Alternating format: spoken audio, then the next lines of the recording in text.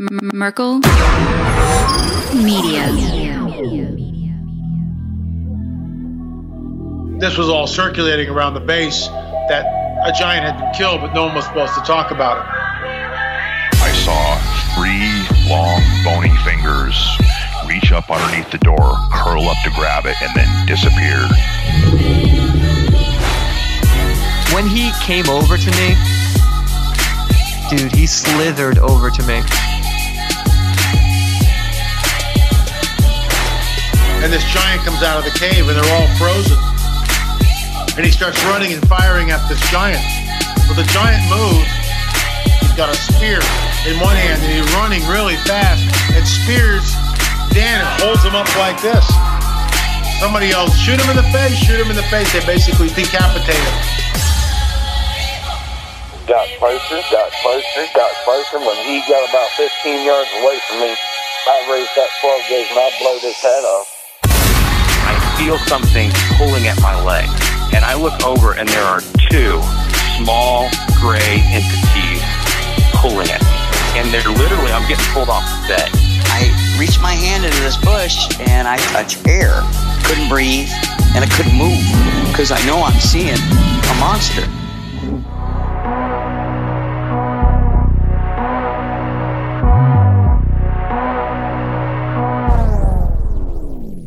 Yep.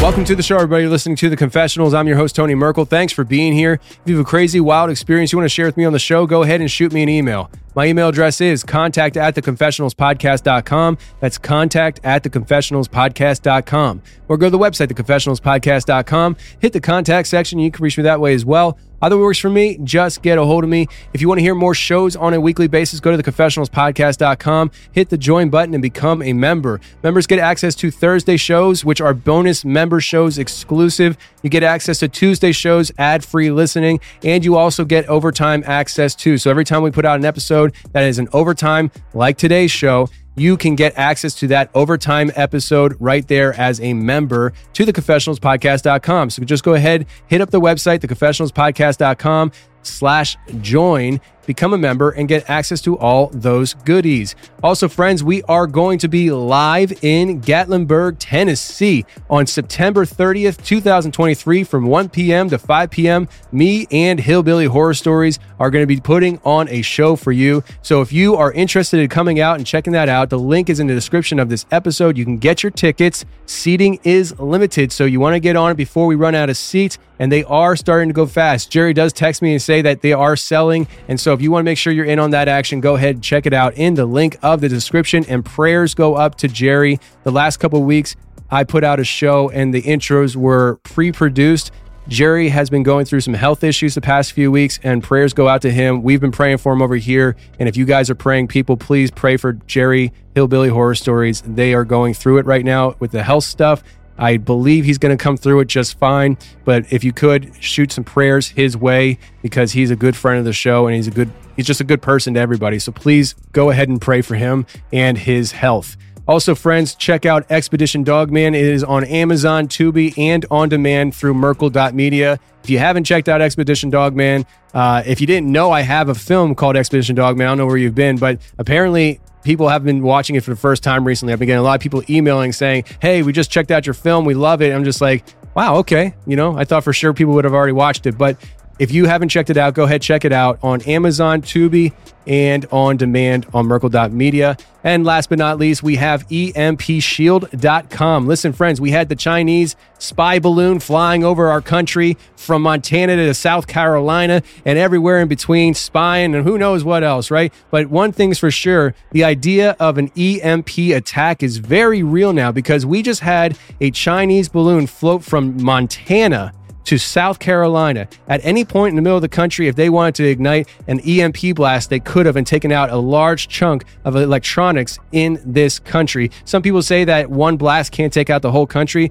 but there were reports of other balloons floating around, and there was reports of this not being the first time that this happened. So if this has been happening for a while and we just didn't know about it, and these balloons are floating all over the place, who's to say that they don't strap EMPs or however they do it to these balloons to ignite a blast? There's been some rumors that there might have been explosives on these balloons. Who knows? There's a lot of rumors going around, but one thing's for sure, you want to make sure you and your family are safe from an EMP blast, and that's how you do it. EMPshield.com. Get yourself protected. They are devices that get attached to your home through your electrical box. They get attached to your vehicles, and these devices will protect your home and vehicle from getting hit by an EMP blast. So if you're at the office and an EMP attack happens, you can get your vehicle turned on and get home to your family where it's safe and get things going, because it's going to get rowdy really fast. So if you go to EMPshield.com, upon checkout, go to the coupon code and put in Tony for the coupon code, just TONY, and you will save $50 off of every item you purchase off that website, EMPshield.com. Okay, today we have Scott Carpenter coming in studio, and I've known about Scott Carpenter for quite some time. He's written several books. He's got a YouTube channel. He's been around the block for many years before I was even podcasting, but I'm glad I've never had him on the show till now, because Scott Carpenter lives within 10 minutes of my studio. He lives within 10 minutes of my house. I literally, when we left the studio, because he came in studio to talk to me, when we left the studio, I literally followed him home because I passed by his house on the way to my house. We are locals together, and he comes in the studio and he brings the heater.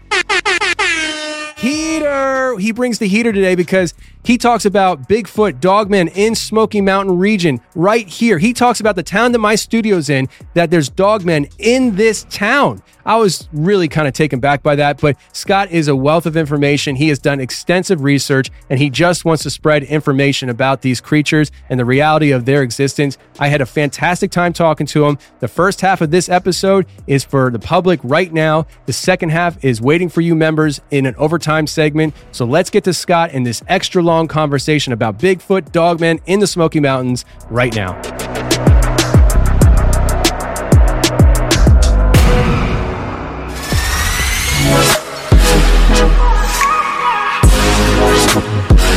All right, today we got Scott Carpenter in studio. Sir, how are you? Great. Man, Great to be here. Let me tell you, I've known about you for a long time. Cool. I just moved to Tennessee, East Tennessee from Philadelphia area in April last year. And I remember when I first started looking into these topics, I had a Facebook group, and then I started the podcast in 2017.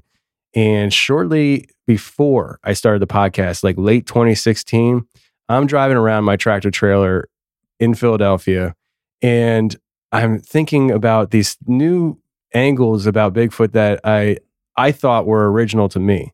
And I was like, you know, the Nephilim might have a connection to Bigfoot. And I was like, man, I don't think I could talk about this without getting hammered. And then I was like, I don't know. And I started talking to certain other people, and I started the podcast. And when I started the podcast around that time, I started feeling real comfortable. It was just like, you know what? I'm going to talk about this. And if people don't like it, they don't like it, you know? And then when I started talking about it, people were like, you got to talk to Scott Carpenter back in 2017. Yeah. And here we are 6 years later, almost exactly, because I started my podcast January 19th, 2017. So it's been almost exactly 6 years. Yeah. And here you are in studio. It turns out you're from the same town my studio's in. Yeah, which is crazy. Yeah. Literally right across town. So I know you're familiar with Legends and Lore Pizzeria. Mm-hmm. So I went down there. So I passed by there when I was looking for a house down here in February, and Eddie had the place closed for the day. So when I moved down here, I went in there and got to know Eddie, and he brought you up.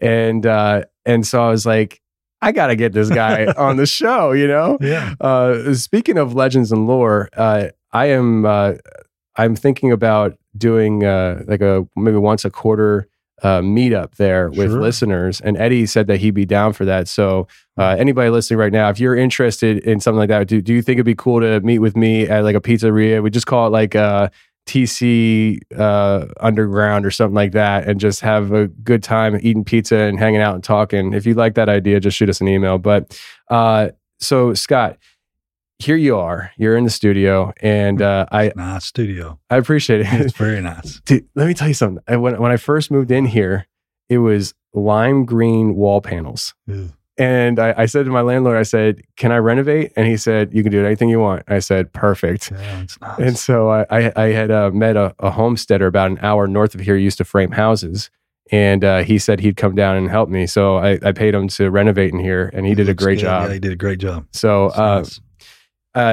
I'm glad you're in here, and I'm glad we're able to do. It's more fun to have these conversations face to face. Oh yeah.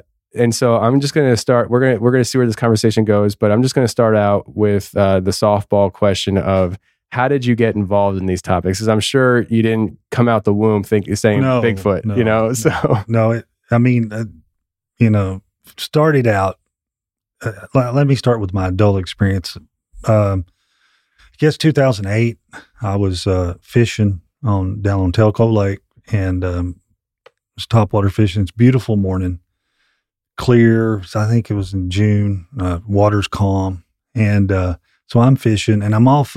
There's a place down there. It's called Baker's Creek, and it's a 1,500 acre multi-use area, recreational area. You can hunt and camp on it and ride horses, but there's no motorized vehicles, and so that's where I'm fishing off of, and for some reason, I had been watching the really early YouTube videos about Sasquatch research. I had a job where I literally worked alone, and so at lunchtime, I would pull those up and watch those, and I actually thought they were pretty funny. I mean, these were the guys that were running around whooping and beating sticks and doing all kinds of craziness like that in the woods. And so I don't know why. I just, it was really quiet. I don't know if you're on the lake, and at first, sound carries a long way.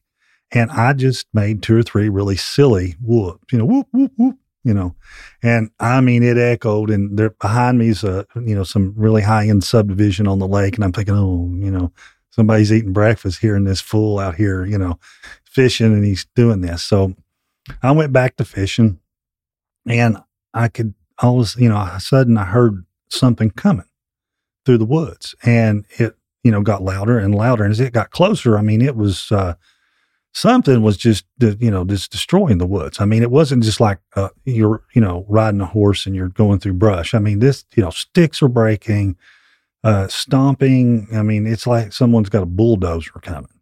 And so I'm kind of like, in my head, I'm thinking, what in the world? Because I've called it Sasquatch in it. I'm not even thinking that.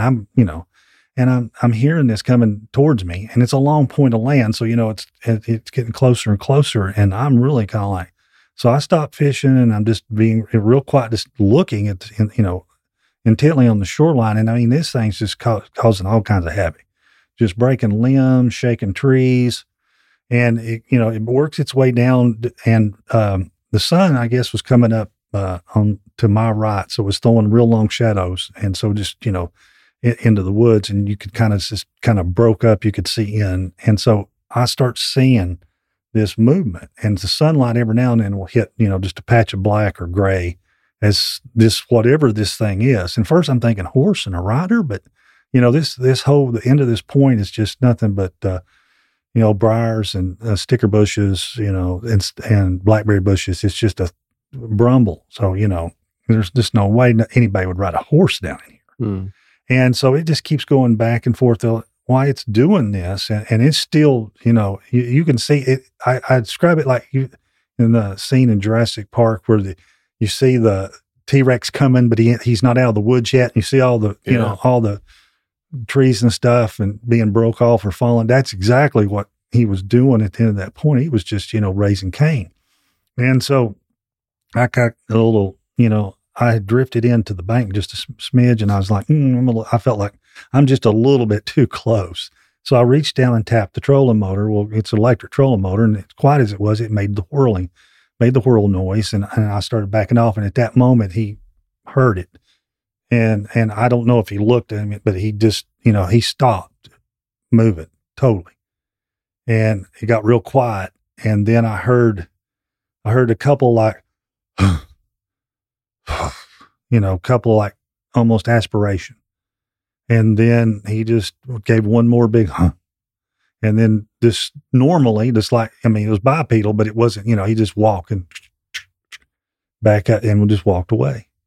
And that, and I'm just like, I'm in shock. I mean, I don't know what to think. I'm like, God, what in the world, I still to this day, it's just amazing that even happened. Yeah. The act of God, whatever you want to call it. Cause, the whoops weren't even good whoops. I mean, and they were just, and whatever possessed this thing to think that I was whatever it was thinking I was. And so of course that, with that, I kind of get the bug. I feel like I got to figure this out. I mean, I don't understand this. What was that? And so the next weekend I went in with I had just a really cheap Sony Handycam thing. And I just went in walking around just trying to look, and I found the area, and sure enough, it looked like you'd taken a bulldozer down through here. There were no tracks. I couldn't find any real tracks. The leaf litter was real thick. It was, in the summertime.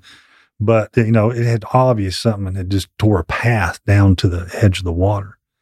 And, that got me started, just searching and looking around. The next week I find like this little shelter that's urine smell, and then I get hit by infrasound, and then I get like the second or third time out, I get popped really hard with infrasound. Wow.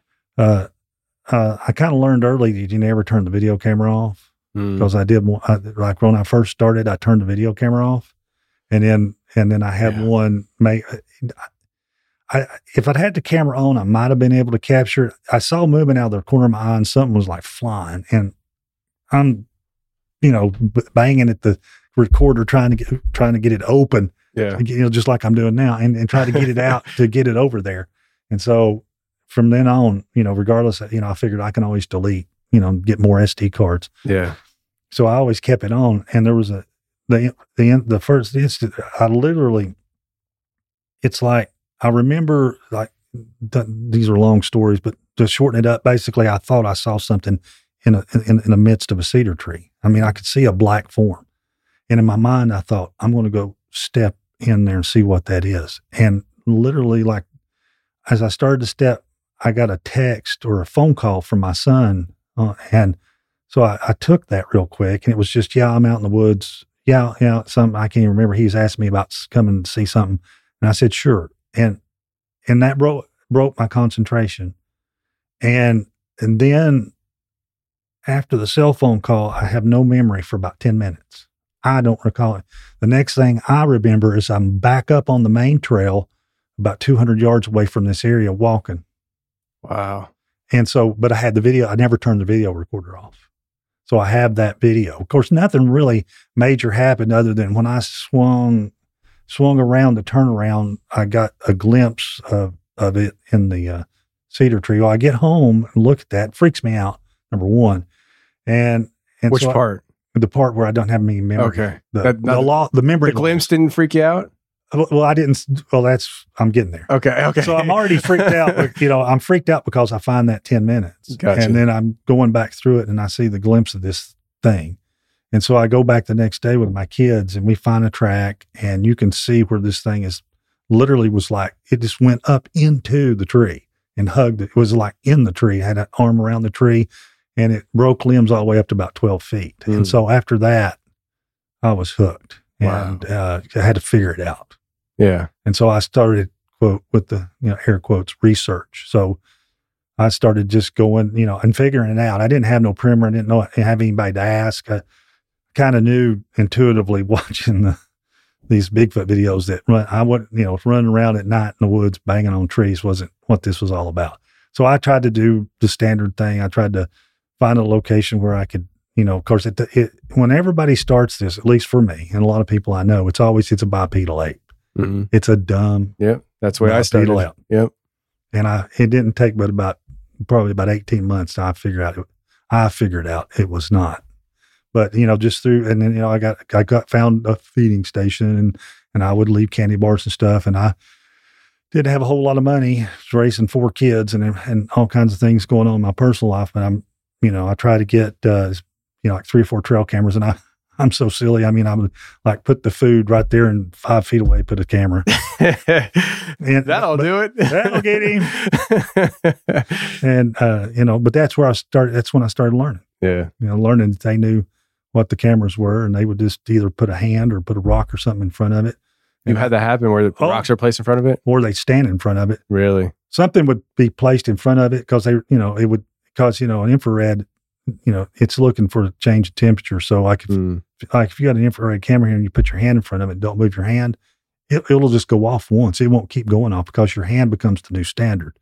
So it just doesn't do anything. But when you remove your hand, it goes off again. So it would go off and I get a whiteout. And then, and then I don't know, 30 minutes, whatever time would pass. And then they'd move whatever it was. I'd get another video of nothing, 10, 20 minutes later, and all the candy bars would be gone. Stuff like that. Unbelievable. So that's interesting. So that's when I was like, there's actually thought process here. Yeah, and understanding. They understand. Yeah, they know. And so they just block. And sometimes they would push them and turn them down. I mean, I got some weird stuff. This one place I got some alien looking things and stuff like that, but never like I got one Skeletor looking thing, but you got to understand this is infrared. This is at night. Their skin color, if they've got pasty gray skin, it's going to look white and illuminated. So it's hard, it's hard to tell, but just some really crazy stuff. And that's where I started learning, it's where I, was cutting my teeth on what was going on and started, this communication thing, of course, that, and it just went from there. Mm-hmm. So when you're learning this stuff, at what point did you start maybe either diving into or understanding the Bigfoot world and your findings and your understandings that you're learning? At what point did you like, this is not going to go well if I talk about it? I was able to stay, I was a little bit insulated from it because I really knew no one in the Bigfoot world and really didn't care to know. Yeah. That was number one. That was the best thing. Fascinating. And I was just doing my thing and posting videos. I had a friend named Chuck Prawl that I had developed a friendship with on YouTube, and he used to have a podcast back in the day, a long time ago, and he since passed away. He was in a wheelchair bound, but in the Bigfoot world, he knew everyone, and he interviewed everyone, and there wasn't anybody he didn't know. But and of course when he saw my videos, he started reaching out. We became friends, and he kind of helped me along the way, kind of helped me understand who people were, like Bobby Short and Bob Gimlin and some of these other people. I hadn't even seen the Patty film. I think maybe as a child or In Search Of, but I really didn't know any of the background. MK Davis, any of the quote big names, Bender Nagel, and Ray Crow and all the big names. I didn't have a clue who these people were. So, I just did my thing, and I got fortunate. The research area wasn't too far away from down there where the farm was, where Mary Green wrote her book about the 50 years with Bigfoot, and so that was about 10, 15 miles away. So I think these Sasquatch were just more acclimated to human beings. And I don't know what's the old Southern phrase they took to me. And I started getting a lot of activity fairly early. And I know there were some people that were kind of upset about that. Because I've been in Bigfoot research for 25 years. It's a bunch of crap. Yeah. You're not getting any of that. You're just faking all that. And so, I got some of that, but I just kind of stayed focused. And, Chuck was like, look, don't read your comments. Just stay with it. Wise words. And another thing I promised him, he says, for goodness sakes, post what you get. Don't do this thing. It seemed like everybody was saying, got the best video that's ever been seen, and I'll premiere it next week. And then, then they find a paywall, and then when you'd see it, it'd be the Blob Squatch, footage of the century. It's like, and I promised him, I said, if I get footage, it goes on with no fanfare. I just say what I got. And And, if you look at it and you think it's blobscotchy crap, that's fine. It's blobscotchy crap. Don't watch my channel anymore. That was kind of, I took. This is, I'm developing a theory here, and it's like, the audience is kind of going with me. You're learning publicly, which is a handicap for you, because people are tuning in to get this evidence, and they want to see the hard facts, and they want to talk. And some people are understanding, but there's some people that aren't. And so when you're in a weird position, and I've been in a similar position where when I started the podcast, I came from the Bigfoot stuff. Mm-hmm.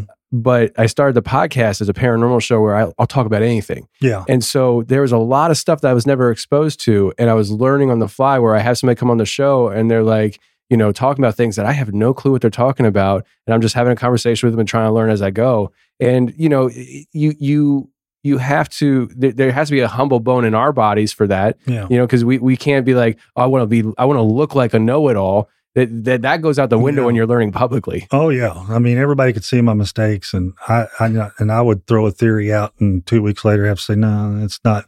Yeah. I don't think that was right. That's not holding true. But that was good. It kept me honest, and as I learned, those who watch my channel from the day one, they learned as well. Mm-hmm. It was a learning process. Like everybody, we started off as a bipedal ape, and then I learned, well, they're a little bit smarter than bipedal ape. And then I had, I finally had, made eye contact with one, saw one, and was, it saw me and I saw it. And then, obviously it wasn't an ape. I mean, it had a human-like appearance. And then some of the videos I was capturing, and had a human, they had a human-like experience, facial features, and, they weren't apes. They didn't look like apes. And they definitely didn't act like apes, and, there was always this, sometimes there was this air of they're playing with me. There were times when I'm thinking, these guys, this can't be, because it was hard to wrap my mind around that these guys are messing with me. Like I'd put out a camera and I'd have to they know what this is. But the logical side says, oh, they don't know what that is.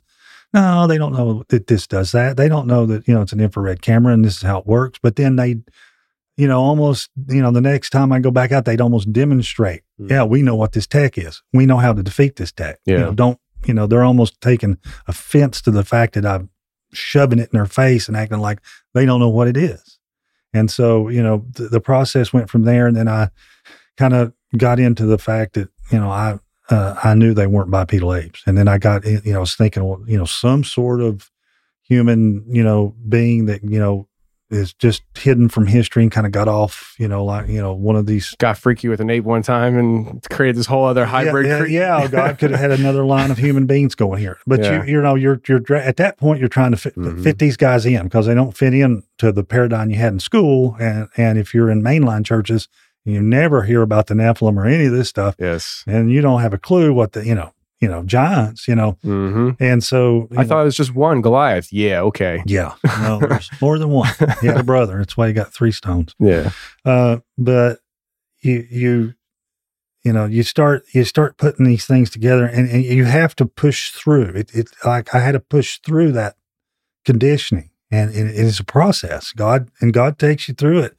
And it's like he gave me he knew I couldn't take the whole thing all at once. Mm. It just freaked me out, break me down. And so, I got information just, over, a several year period, just, once I can handle this, then I got the next thing, and then the next thing, and then the next thing. Yeah. And it just kind of developed that way. And, I got to a point where, I knew I was way over my head.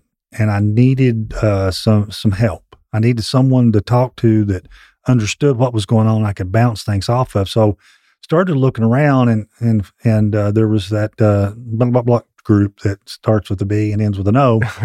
That I looked at them, and I just wasn't. It was a huge organization, and I'd made some feelers, and I wasn't really impressed.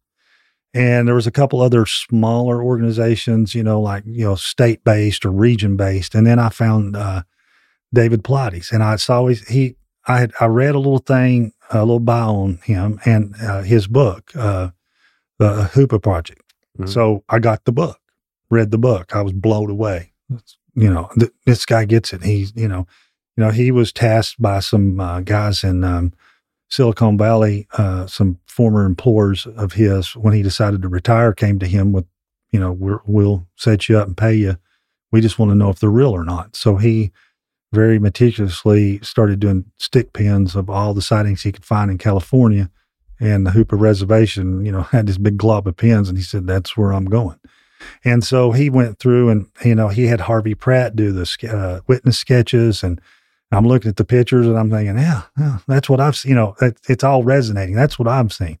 That's what I've encountered. And so I literally emailed him and began an email conversation back and forth. And then when I would get stuff, I'd send it to him, like a video or pictures. And I think he was a little leery because, some of the stuff I was getting was pretty far out there. But I would, I'd bounce stuff off him. I'm like, I got mock charged, I thought something was getting ready to, just take me away. You'd be over. Because I didn't know that. See, all this stuff I didn't know. And so I'm telling him, and he's kind of verifying, and he knows I'm ignorant. And he knows I don't know. So, it's kind of, it codifies to him that I'm having real experiences because I'm describing things that, him and his researchers had already experienced.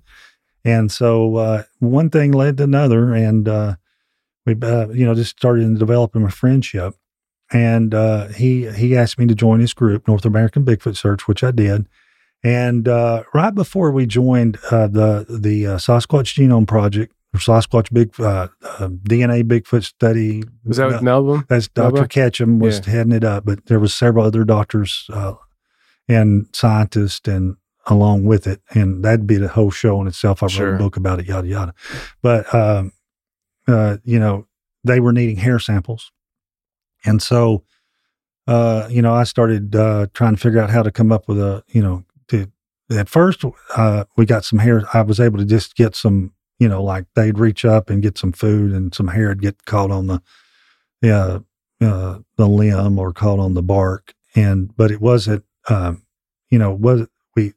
was happening was Sasquatch hair has a quality about it that you can't get DNA just from the hair itself. Like mine and your hair, you can get mitochondrial DNA from it, but there's some sort of protein or something that blocks that process. And so, the primers, nothing really won't run.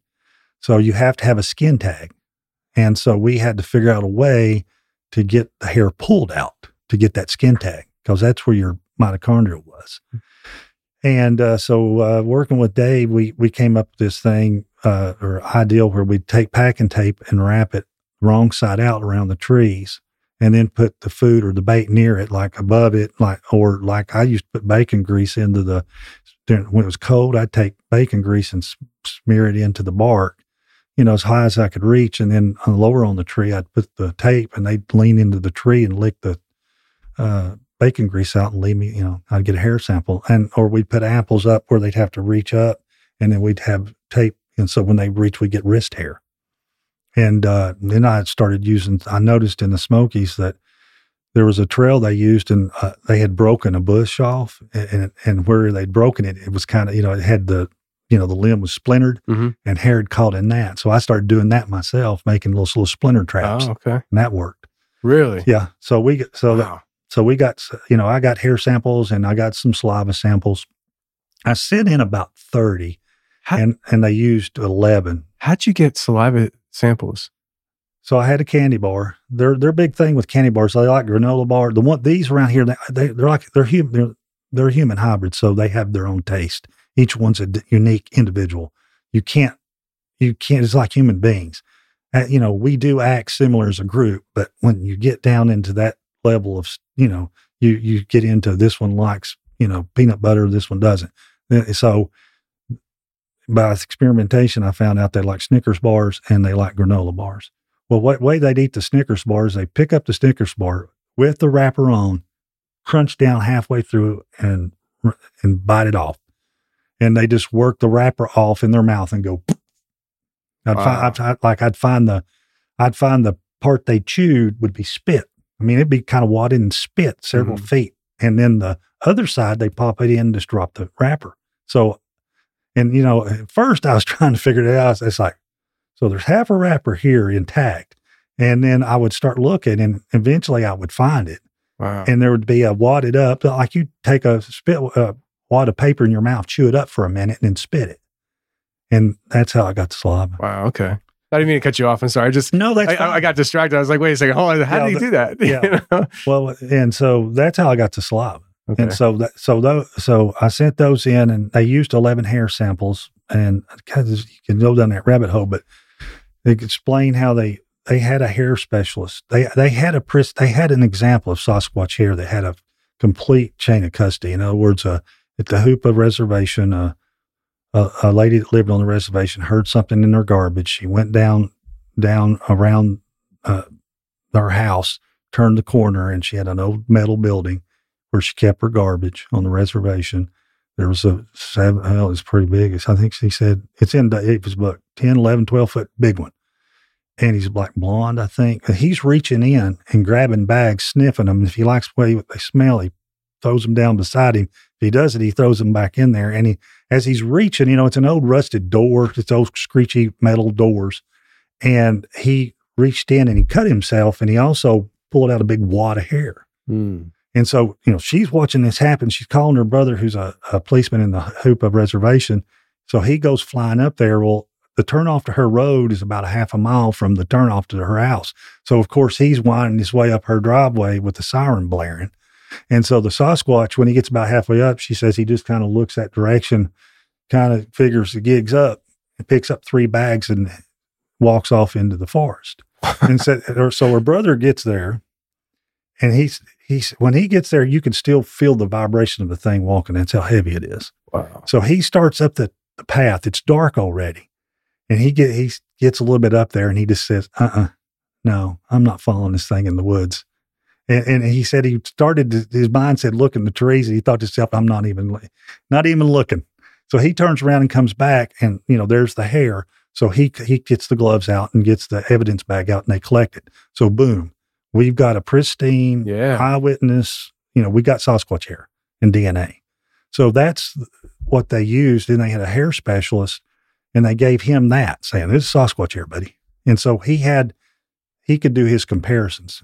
And so, so if someone's in horse hair, he could, side by side now. And it's easy to tell. I mean, Sasquatch hair is very unique. I won't get into all the details, but it's unique. So because back then they were PCR, everybody heard that, but this was being used for a different purpose. Mm-hmm. But the tests were still very expensive. Back then, they were $6,000, $7,000, $8,000 a run. So they didn't want to run horse hair or dog hair. So, and the hair expert, he went through and said, this is Sasquatch hair. And then they would run that. And so, and I don't know whether, I think some of my hair samples were, may or may not have been Sasquatch, but they may not have had enough of a skin tag. So they're just not, they're not going to run that because they're not going to get anything. They had a limited funds. I think for the whole study, they had maybe $300,000, and that was That's from like 2 billion. lot. No, I mean, what they did on $300,000 was amazing. Wow. And Wally Hersham and then Dennis Erickson were the main ones. David and other, contributed their part, but, Melba, her time. And then they went around and they had, I wrote a book, the Truth Denied, and it's my account of the study. And the Sasquatch DNA study. And I go into grand detail about everything from what happened, from all the craziness and them trying to destroy her reputation and, the whole thing and the results. But that, when that study was done, we had the results, which was, it had, basically you had a hair that wasn't human yielding mitochondrial DNA that was human, and unknown nuclear DNA, which and I always have to do this, the mitochondrial DNA comes from the female and is found on the outside and the inside of the nucleus. And the nuclear DNA comes from the male only, and it's found inside the nucleus. It's the harder DNA to get because you've got to have blood, flesh. It doesn't come from hair, and it degrades faster. So we had this being, this hybrid being that was part human, female, and unknown. There's a depository called GenBank. I don't know how many hundreds of millions of species are in it, but basically, if you're a scientist, you can upload your sequences, and then other scientists can compare. They have a search engine, kind of like you have Google. Well, it's called BLAST, and you can put it on your PC. And what you do is you log on to their website, and you take your sample and your sequence, and then you compare it to the entire database, and it runs through the database. If it finds a match, it comes back and says you got whatever. So the example I use is you got a guy down in the Amazon, he finds a frog, and he thinks, I've got a unique frog. So he takes his blood sample, runs his DNA, does the BLAST study. If it comes back with a match, well, no, sorry, you didn't find a unique frog. You just found this species. If there's no match, then voila, you've discovered a new species, and then you register it and do all the things you need to do. Mm-hmm. So when they took the nuclear DNA, and they actually had 3 full genomes. So nuclear and mitochondrial, the whole deal, 3 gigabytes worth of data. And when they searched the GenBank, there was no matches. So there was no organism, creature that matched it in that database. So, and still not to my knowledge. So you had this very unusual creature, and it had, the DNA was single strand, double strand, single strand. Dr. Ketchum said it definitely looked like it had been manipulated, the DNA. And it had sequences, like when these geneticists would look at this, they would see sequences that were impossible for a organism to have and be alive. That was their problem with it. That's why they got a lot of, well, it's contaminated. Well, it can't be. It's impossible. The problem was these were double-blind studies at UCLA and Texas A&M and Chapel Hill, North Carolina. These are mainline big-name labs. So that kind of cut that off. So, Louisiana Crime Lab put people on death row, and you're accusing them of contamination. That's not going to fly very far. Sure. So it obviously wasn't contamination, but, that's all they had. And they definitely weren't going to admit it was it was a living, breathing creature. But right. The supernatural aspect is not going to happen. Because what they would look like, they look at this, and they look at, and I'm no geneticist, and I just know enough to be extremely dangerous. So all you geneticists listening out here, don't lose your minds. But there are areas of the genome that, whether it's hair color or skin color or different type of things, but there were critical subsystems of the body, and when they look at those sequences, they'd be incomplete or single strand, double strand. They're like, there's no way this could gestate. This should not be alive. You shouldn't have a DNA sample from this organism alive. But yet there it was. And with all these genetic anomalies, it was living and breathing. And that was the hurdle they couldn't get over. That's where they stepped back and said, no, we're not believing this. It can't be real, because it can't. Wow. So that's, I've never had anybody break it down like that to me. I knew there was, when that whole study happened, I mean, I was new in this whole thing to begin with, but I remember seeing the drama, and I'm just a truck driver in Philadelphia. I don't understand any of this stuff. And so I just never had anybody talk to me about it and tell me exactly what happened there. That's fascinating. And there are big names in the Bigfoot community will completely disagree, and they'll just stand up and say it's hogwash. I've had one of them look me right in the eyes and tell me it's hogwash. And that's fine, but they can't repeat it. I mean, they've basically, every time they continue to test and they continue to get mitochondrial human, unknown nuclear. And then the old standby is, well, it's contaminated. And I'm sorry, but if the labs in this country are that poor and don't know how to decontaminate and run a sample without contamination, we're in big trouble. Sure. I mean, it just doesn't make any sense. And this has been going on since the 80s. Oh, it's contaminated. It's got human DNA. No, it's a human hybrid. And if here's how you tell you have Sasquatch hair. If you have a hair that's a non-human hair and it yields mitochondrial human DNA, it's a Sasquatch hair, okay? Or it could be a Dogman hair, but it's a cryptid hair, because the foundational DNA is the mitochondrial, and it's always human female, regardless of whether you got Dogman, a Sasquatch, or Goatman, or whatever cryptid is running around out there, that seems to be, the building block is a human female, and then then you build from there. Yeah.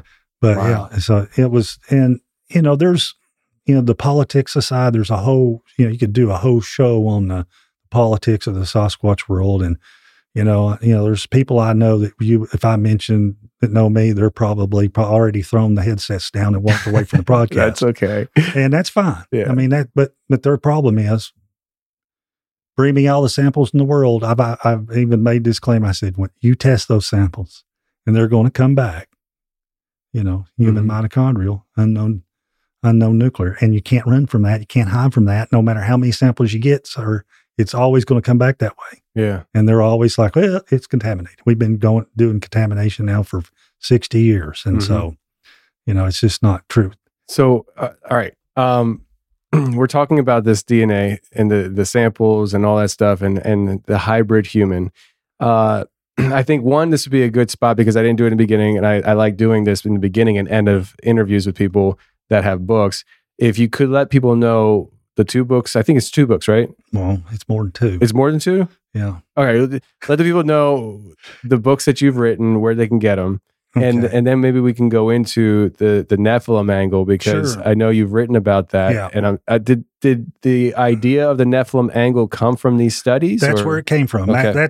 I had to do all that background. That's fine. Tell you that's fine. That, that once that study came back and we knew that's what they were this very exotic human hybrid, then, that's when the head starts scratching. Okay, then what are they? So, I've seen them with my own eyes, but what are they? What matches this?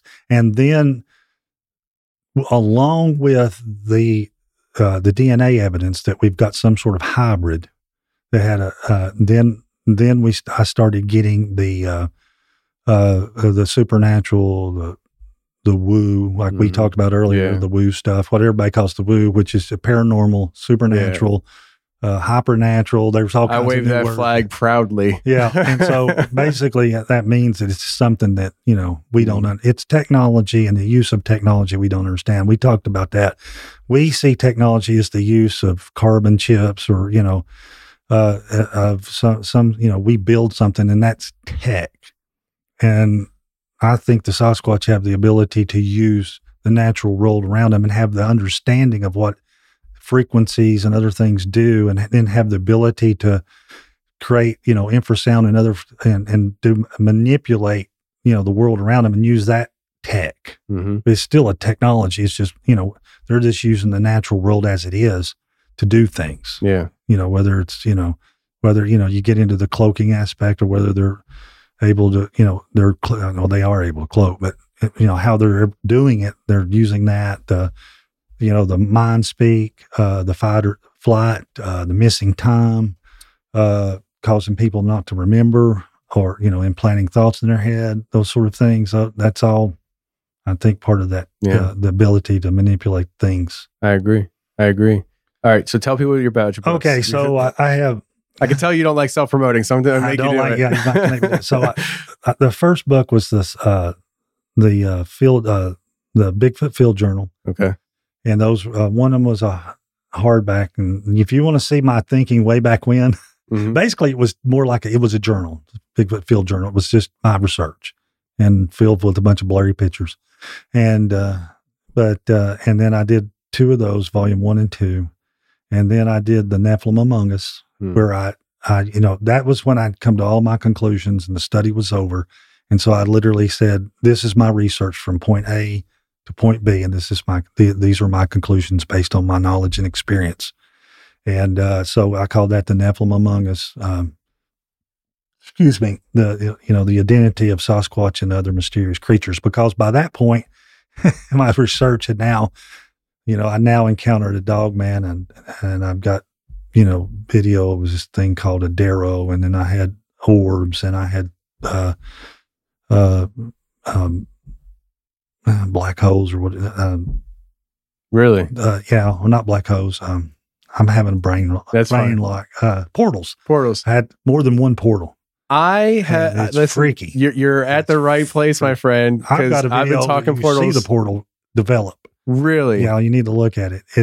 Unfortunately, it's in 480p, but it develops, and there's this white grayish creature with an elongated skull in it.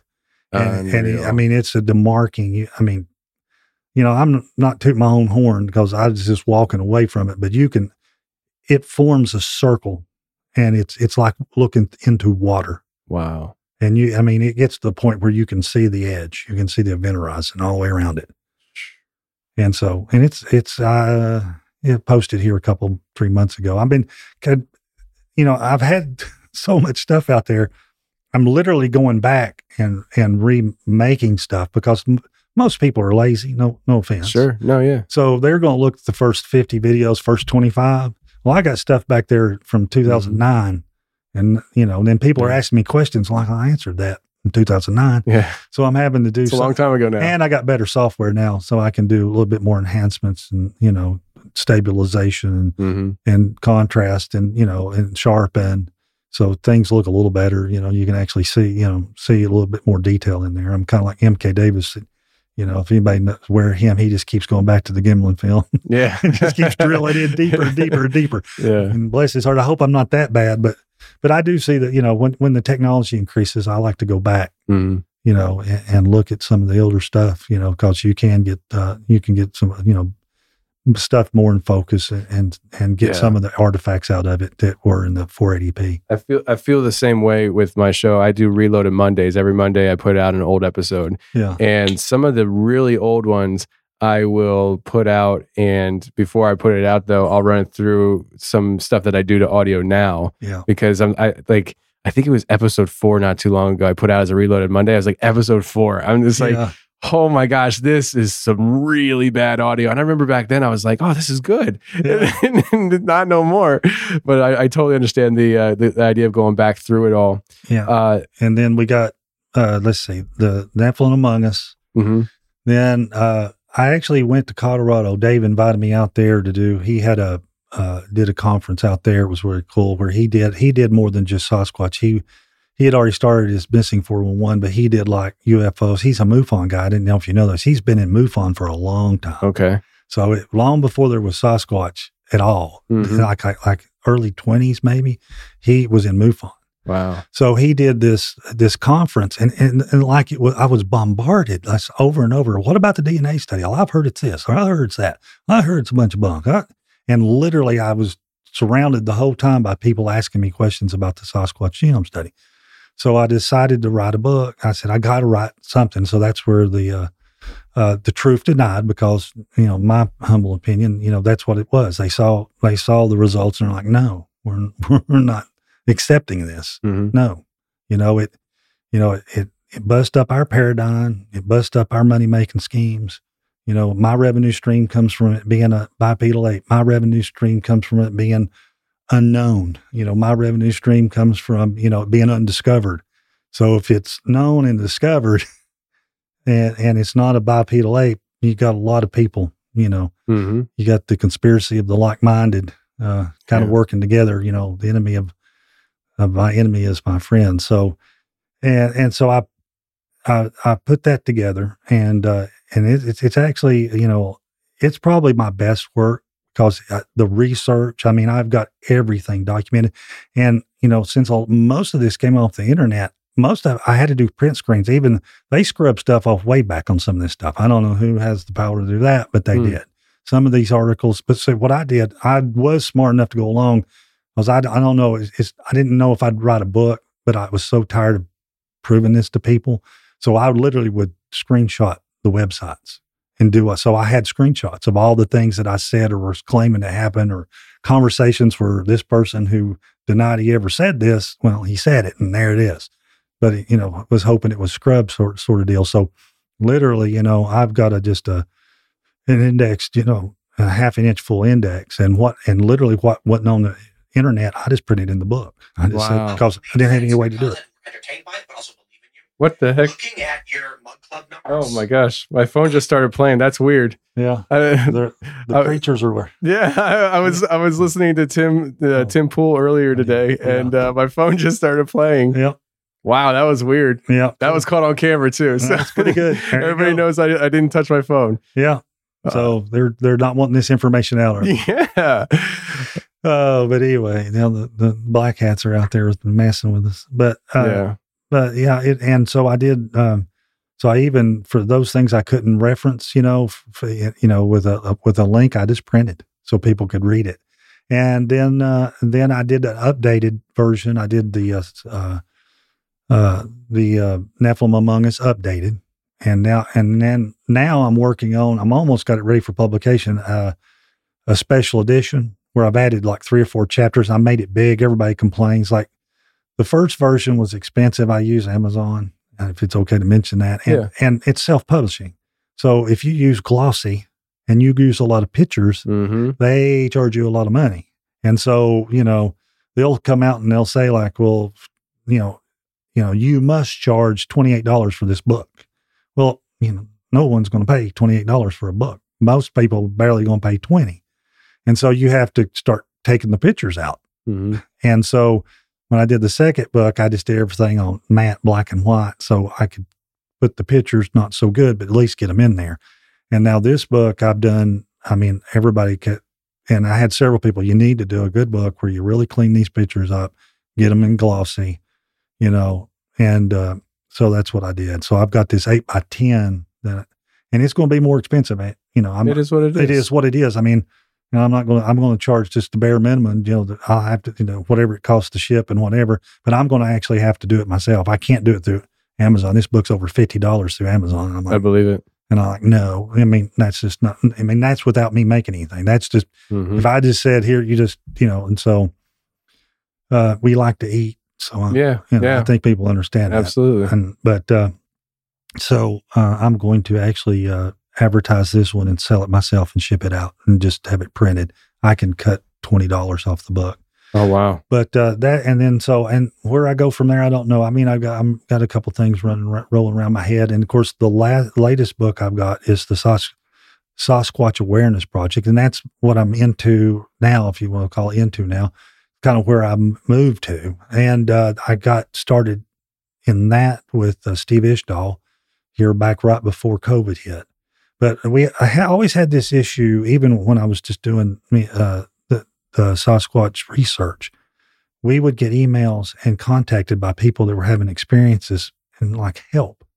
We don't know what to do. We bought our dream property, we built our cabin, and now I've got this 8-foot monster sticking his face in the window, and the cops won't come out no more. They know, they see the tracks and everything, and they see the smudges on the glass, but they won't do anything. They're like, there's nothing we can do. We call wildlife officer, and there's, we don't handle that sort of thing, ma'am, And so, call a paranormal investigator or whatever. And they're like, well, all they do is smudge and walk around and chant, and the thing comes back right the next night, So, and, that it was always there. And we'd answer and try to help, but it wasn't really, focused on that. And it always was in the back of my mind. It was always bothering me. And there was a few years there I didn't really do a whole lot. I stopped. There wasn't anything left to research. In my mind, we'd put the thing to bed. We'd proved it's a human hybrid. We'd prove it existed. These things won't talk to you. There's no way to study them, not realistically. They can defeat any technology we have. And then, I knew they were a Nephilim, which is you shouldn't be messing with the Nephilim anyway. And we can get into the rebuking and all that, how I got rid of it, because there's a whole, thing of how, of the it's called the hitchhiker effect. Yeah. And back then I just called it, they'll follow you home. And then they, essentially and then with the Skinwalker Ranch and all that, the guys, they came up with the hitchhiker because that was happening to them in another genre. Or another field of investigation. And see, it's all related, and we can get into that. But, so I've written this book, and it's a small book, about 110 pages. I wanted to keep it short and concise. It's very basic information and knowledge about the Sasquatch, what they are, what they look like, what to do if you encounter one, and help just to let people know that you're not crazy. And it's a book either you can read if you've had an experience and don't know anything, or if you want to educate, you got a 12-year-old and you give them that book, they're getting into the outdoors and you want them to be aware these things exist, and then you can give it to them. And I have solutions for help for, like, if you've got got them come around your home, or you got to come around your homestead or whatever.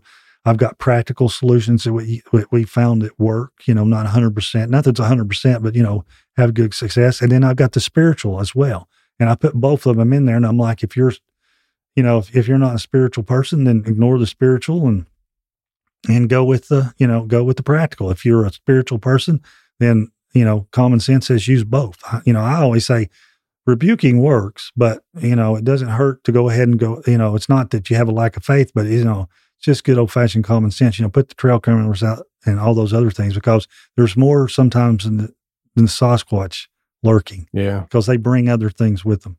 Mm-hmm. So, yeah. It's interesting you say it that way, because, I just today, the time of this recording, I just dropped an episode with Martin Groves, and him and I briefly theorized that because we hear people talk about Dogman, and I know you mentioned Dogman, which did you see Dogman, by the way? I've seen one. Then we were definitely going to get into that. Yeah.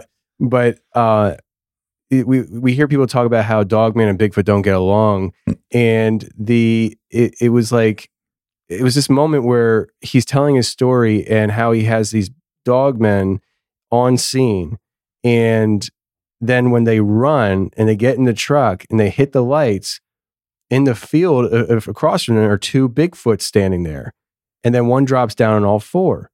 And we kind of just real briefly theorized this idea. It's like, what if the dogmen were there because of the Bigfoot? And it's almost like how we have dogs and we let the dog off the leash and let it run around. What if it was something like that, where they brought them with them and they're just like, go. And they went to terrorize, it's thinking out loud. Yeah. And there are all kinds of possibilities. Yeah. And I don't pretend to know them. Sure. Because we can't talk to either species, won't talk to us. Well, there are a few people that they'll talk to, mind speak or whatever, but for the most part, me and you can't go out in the woods and sit down and have a conversation. Tell me where you come from. Yeah. What's going on? So, let's talk about this Dogman encounter, because I don't want to forget to get there, because I have a feeling I don't want to assume things, but you being local, I have a feeling you might be back in here sometime, and so we could hit other things. But that'd be great. Yeah, but I don't want to, because all right. Well, I have 3 experiences. Really? 2 are mine, and one is and don't let me forget to tell you about a lady that had one on the other side of the airport, because it's interesting as McGee Tyson? Yes. Okay. Over there at that park that's on the other side, where you can, in the lake where you can put in the water right there. Mm-hmm. Probably she has a home near there, and she encountered one there, but we'll get there. Okay. That one ties a lot of stuff together and makes you scratch your head. Well, take us away then, because I would say this: over the years, the show has gone through phases, and ever since I come out with Expedition Dogman on Amazon, we've been getting a lot of people talking to us about Dogman. It's a Dogman, and so I'm in this. You're catching me in a stage where I'm like, "Oh, you got Dogman stories? Let's hear it." And it's crazy, because when we were doing the DNA study, and back then, we don't talk about Dogman. They'll think you're crazy. And we got this study going on, and they already looking for every excuse to tear it down. Don't say anything about Dogman. And that is when I got this footage, the first set. And that's the crazy part. If this would have been a Sasquatch footage, I'd be somewhere else in an island somewhere, drinking a cola or something and watching the sunset. Yeah. But it was a Dogman. And so, and it's like, hold the footage. Don't publish it yet. Wait till we get the DNA study done. But so what happened, and in time, I'm old. So time 2009, 10-ish, 2010. And so we're still in the throes of the DNA study.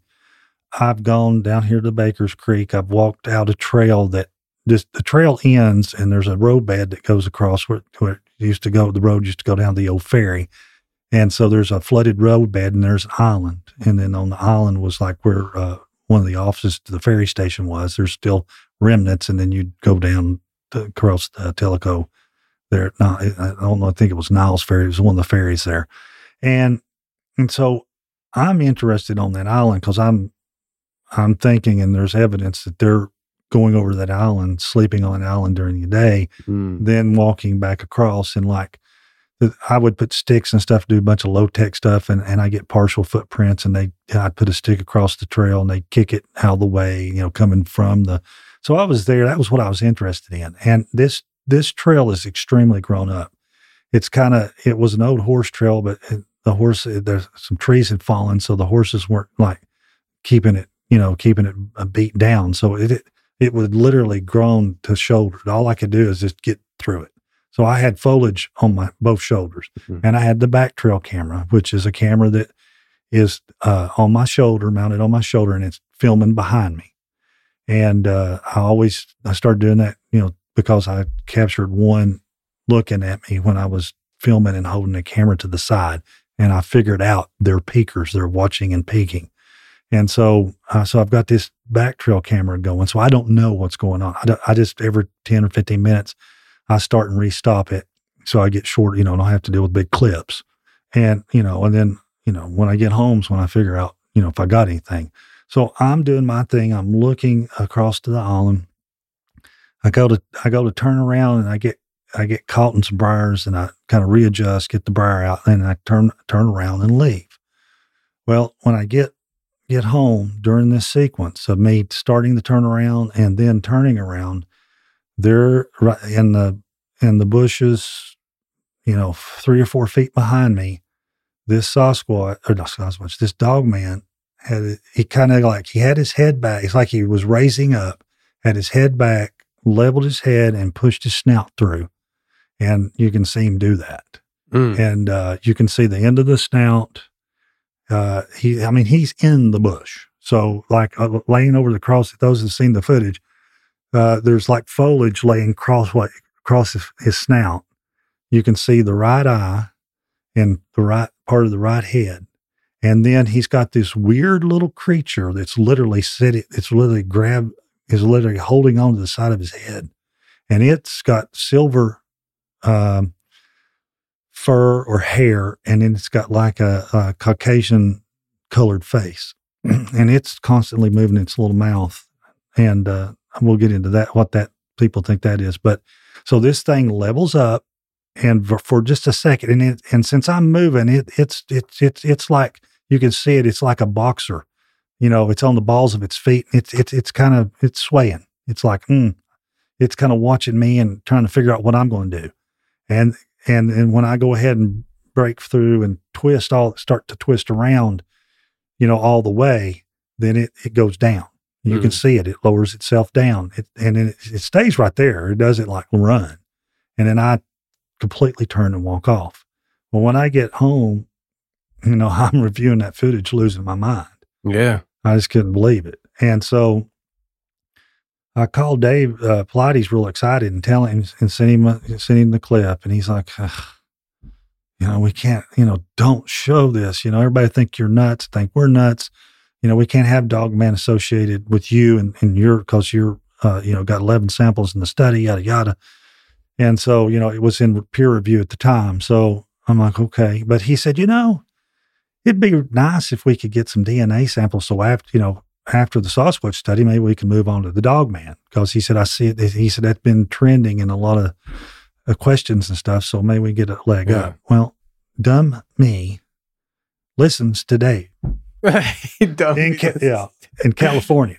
And so the next weekend, we have some friends. There's a campground it's not too far away from here, and they're camping. And so we're going to go visit them. Right. And so, Dave's kind of like, hey, really like to get those hair samples. So I'm like, okay, so how am I going to get out to this place? So we go right by it. So told the wife at the time, I said, just drop me off. I'll go set these hair traps, and I'll come out and call you, and you come back and get me, and we'll go to we'll go down and we'll, do the camp out thing and fish and hunt or whatever we're doing, barbecuing. And so she says, okay, so, I've got my garb on because I'm going in the bush, and got my gun with me.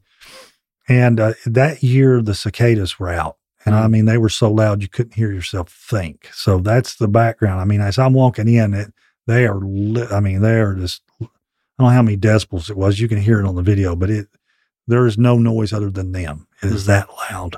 And so I get out there and I go in behind that area. It's on the end of this point, and it's just real growed up and nasty.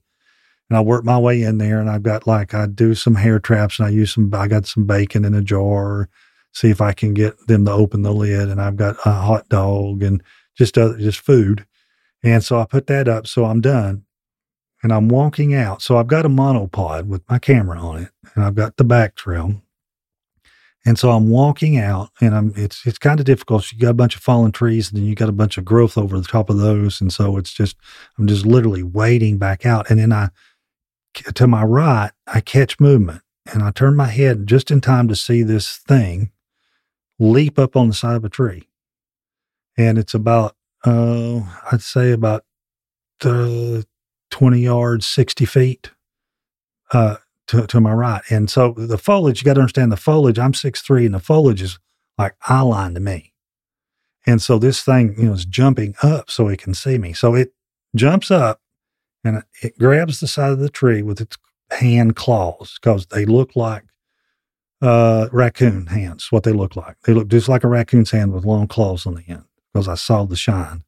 And he just flipped them into the tree, and then he leaned back.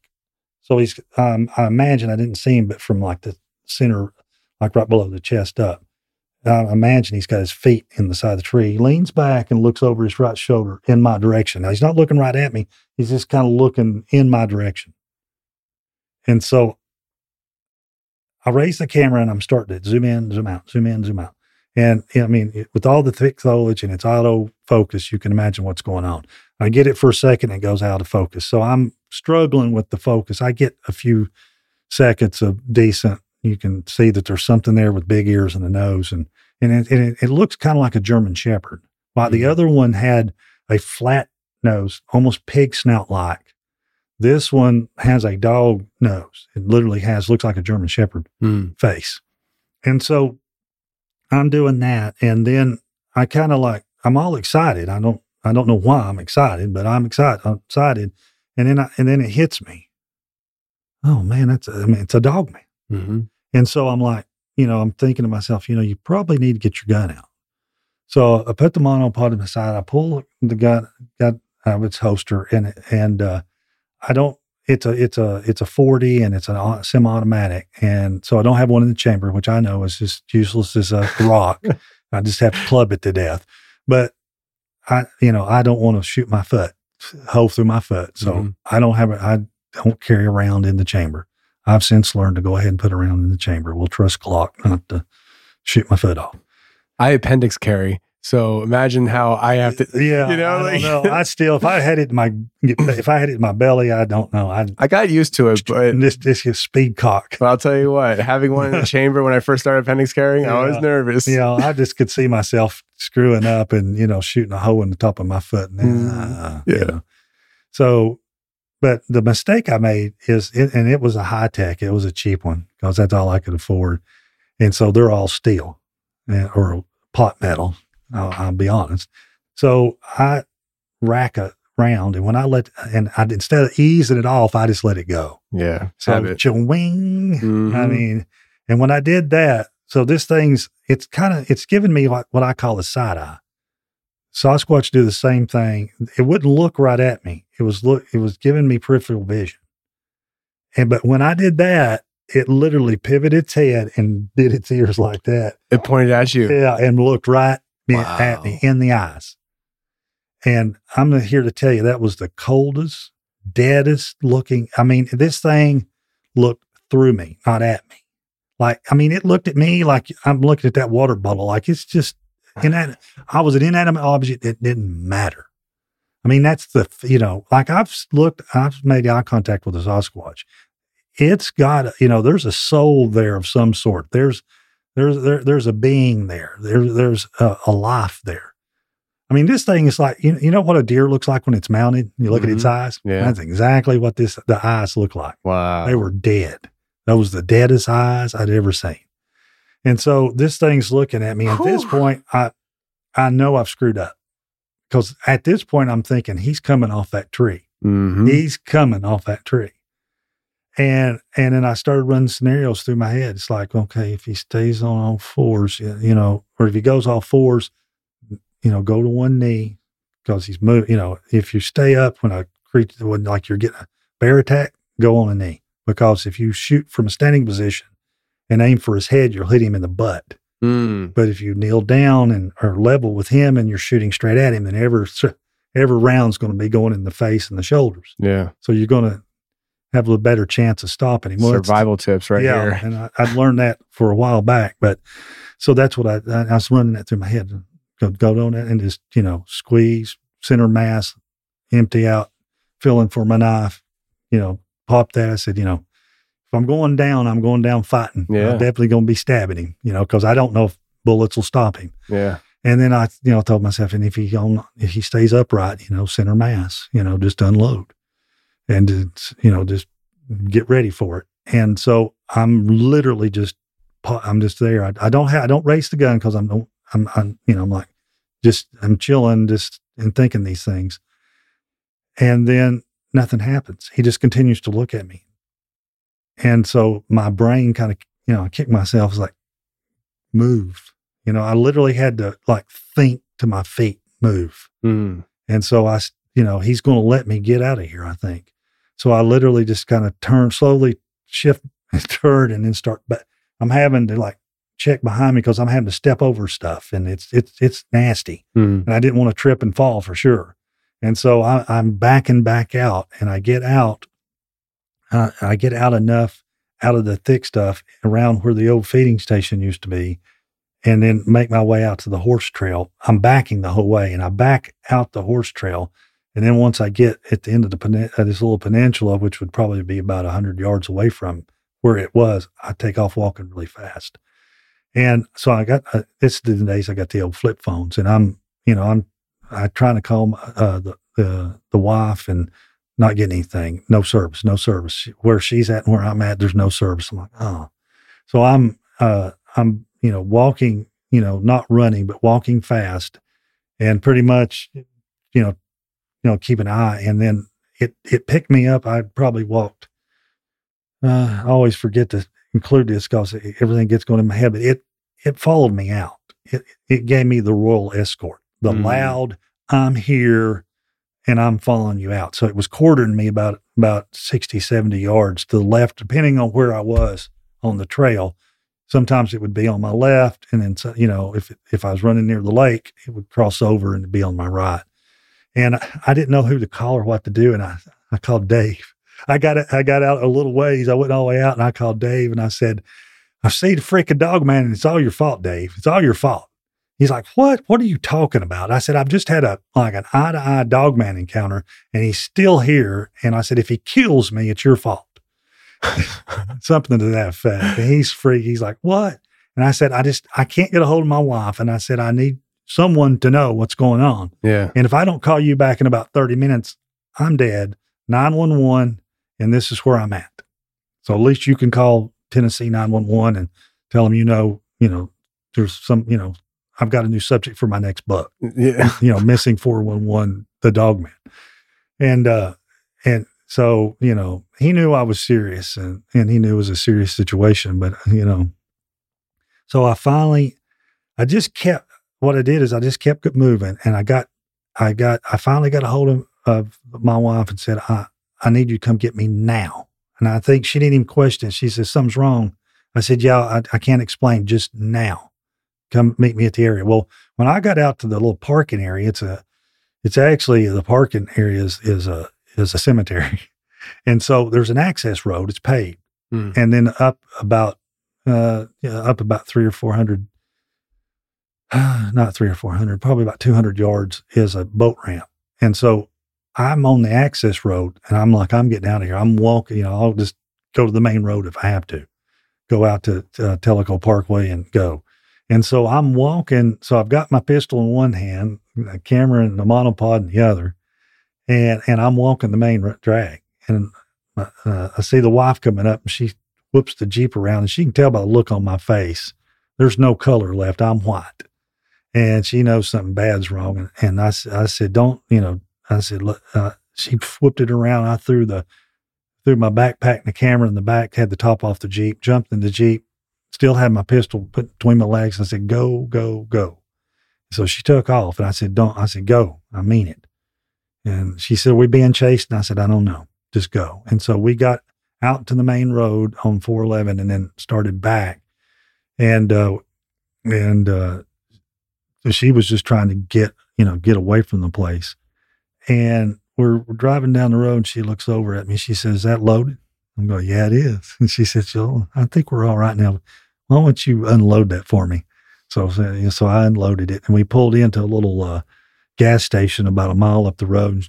And I told her what's happening. I said, actually, I think I got some video of it. So we got the little Sony out and on that little screen and backed it up. And sure enough, you could see it enough that it made her cry, made her upset. Really? Wow. She got upset. Let me ask you this. You just brought up your wife. When you got involved in all this stuff, I think you said 2008-ish, what did your family think of like, hey, you went from laughing at YouTube or like a Bigfoot videos to, oh, you came home and now you heard something crashing and you're going to start doing some videoing out in the woods. Well, unfortunately, I've been through 2 wives. Okay. Through all this. Okay. God forgive me. But, and the circumstances weren't caused by Sasquatch or anything, but, the kids didn't care. I mean, they just thought it was fun to go out, and I was dumb enough to take them out a few times. Then I stopped after about this time's when I stopped because of the Dogman. I wasn't going to expose them to this, but she was okay with it. She actually had an experience at the house where they were coming to the house when we talk about the hitchhiker effect, and she saw one, and I've actually got a video of her on my channel where she recounts exactly what happened. But wow. So they were, why they're not like big into it. And she was disabled. So, and sometimes she was homebound or bedridden. Sometimes she wasn't. And she had mixed connective tissue disorder. So she was, up and down as far as her health. But most of the time, it was a hobby. Mm-hmm. Once I got to this point, it went back to being more of a hobby than it did every weekend. There was a 2 or 3 year span where it was almost every weekend. I didn't fish and I had stopped hunting. And, that's what I was doing on the weekends. If I wasn't doing family related stuff, it was that. But I had started already to back off and go back, just doing it once or twice a month, maybe. And then of course now all I do is throw a back trail camera on and I go do something else. So what that span of time where it was every weekend going out and stuff, would you say that it was of interest or obsession at that point? It was obsession. Yeah. I was like, I got to find out what this is. And it was like, with each new experience, mm-hmm. I'd learn something new, and it was just, it would pull you in a little deeper and a little deeper because you just, you find out they're not a bipedal ape. Now you find out they're some sort of human hybrid. Now, they're doing these, they're leaving, language, and they're sending you messages, and now they're coming to your house and they're doing stuff there. And so it's just, it can be, and I warn people about that. You got to be careful. It can become an obsession, to prove it. Yeah. And sometimes, I was in the thing to prove it in a way, cause that was our goal, was to prove they exist, through the DNA, through scientific evidence and through video if we can get it. So there's a lady that locally, well, she used to be local. I'm going to be interviewing her next week. And I wish I would have known she was here before she moved. But she was about an hour east of here. Her and her husband 7 years ago bought a house down here from Virginia. Dream home, property, everything. They lived here for I forget when they moved. They lived here for 7 years. Yeah. So they lived here for 7 years. 7 years ago, they bought the property. She said that for 7 years, they were tormented on their property by these creatures. And I guess in the house as well, as like orbs and hauntings, to the point that they sold their property in this market for less than what they bought it for. Oh, goodness. And moved 10 hours north to Indiana because of these things on the property.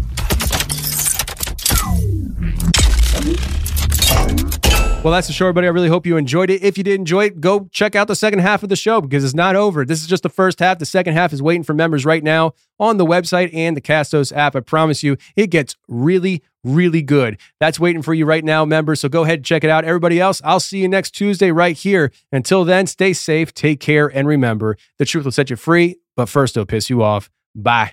Oh, goodness. And moved 10 hours north to Indiana because of these things on the property. They just moved in December last year. I wish I'd known that. Me too. I mean, I don't do house calls, but somebody like that, you feel like you could help. Right. And I told her, because she didn't know who I was. I guess somebody on her Facebook just commented my name. And so she reached out to me on Facebook and she's like, I don't know much about you, but somebody told me to talk to you. And I told her who I was. And she said something about research. I said, well, actually, I don't do research. I just talk to people about their experiences. And I think most researchers are, I had some words because I think that the guys who are telling me, let me tell you what it is. I'm like, bro, like if you know that well, we wouldn't be sitting here right now talking about these things. It would be case closed. Yeah. But anyways, so I'm going to be interviewing her next week. Oh, good. But she didn't live over there, did she? No. She actually, because I live. Because if this lady's listening, I lost her phone number. I need her to call. No, it'd be nice to talk to her again. But anyway, so I'm getting ready to tell you about it. I live closer to Seymour, and she lived about an hour east from me. So she's in the mountains. Yes. I actually, you know what? I think she said Newport. Yeah, no, Newport. Exactly. Yeah.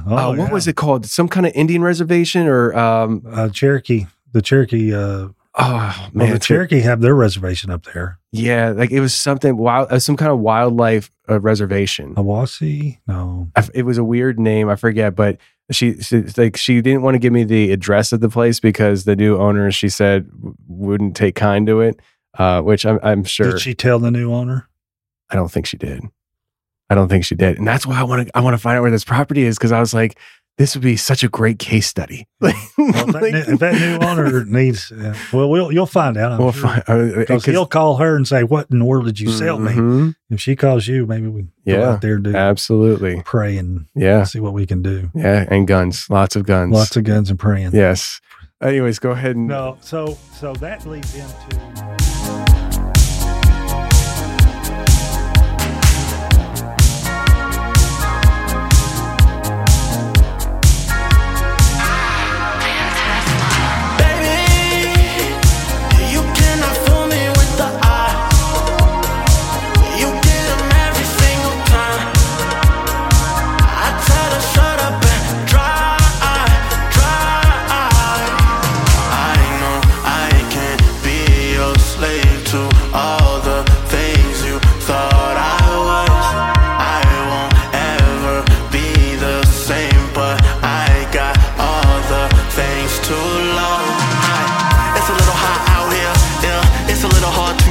Away from enemies, from revenge be near. To avenge my peers, I confess my sins right here. When the pelicans swim and the great whites fly, aboard Noah's Ark and enjoy thy ride. But the matrix don't care, we enjoy Cloud 9. 6'3" Nicola, no order particular. DeLorean dreams of the crack cell, but we know the crack gon' sell. So if it's a variable, don't work well. I wasn't here when Reagan was a cartel. Push a bar, do I rap, do I sing, do I preach? I don't know. Do I lack anything via love? No, I don't. But we gotta be a warrior too, cause that's just what warriors do. Baby, you cannot fool me with the eye. You get them every single time. I tell them shut up and drive. Baby, you cannot fool me with the eye. You get them every single time. I tell them shut up and drive. Staring up at Olympus, Titans peer back at pretentiousness. Decades is vintage, new Babylon built on contentiousness. Clash on the road to Rome, where gladiators are broken, but ain't no breaking us all. They just wanna take the air, ain't caught, download the airs. Teleport the chopper, I'm a rebel like here. Double helix intervenings with Jesus, I'm a chimera. Looking at these golden years flying by fair false. They cutting it off for the food too. Analytics they used to recruit you. Yours opinion that sets on your Sun Tzu. They don't want the individual, just a carbon copy. True spitting that manicotti. yeah, I'm talking saucy. All they wanna build is a prison world full of pet Tamagotchis. Got me kamikaze, got me out of body like I'm Goku SS3. They wanna push me to the center like a cell, they wanna spin up, but the center of the next is me. They want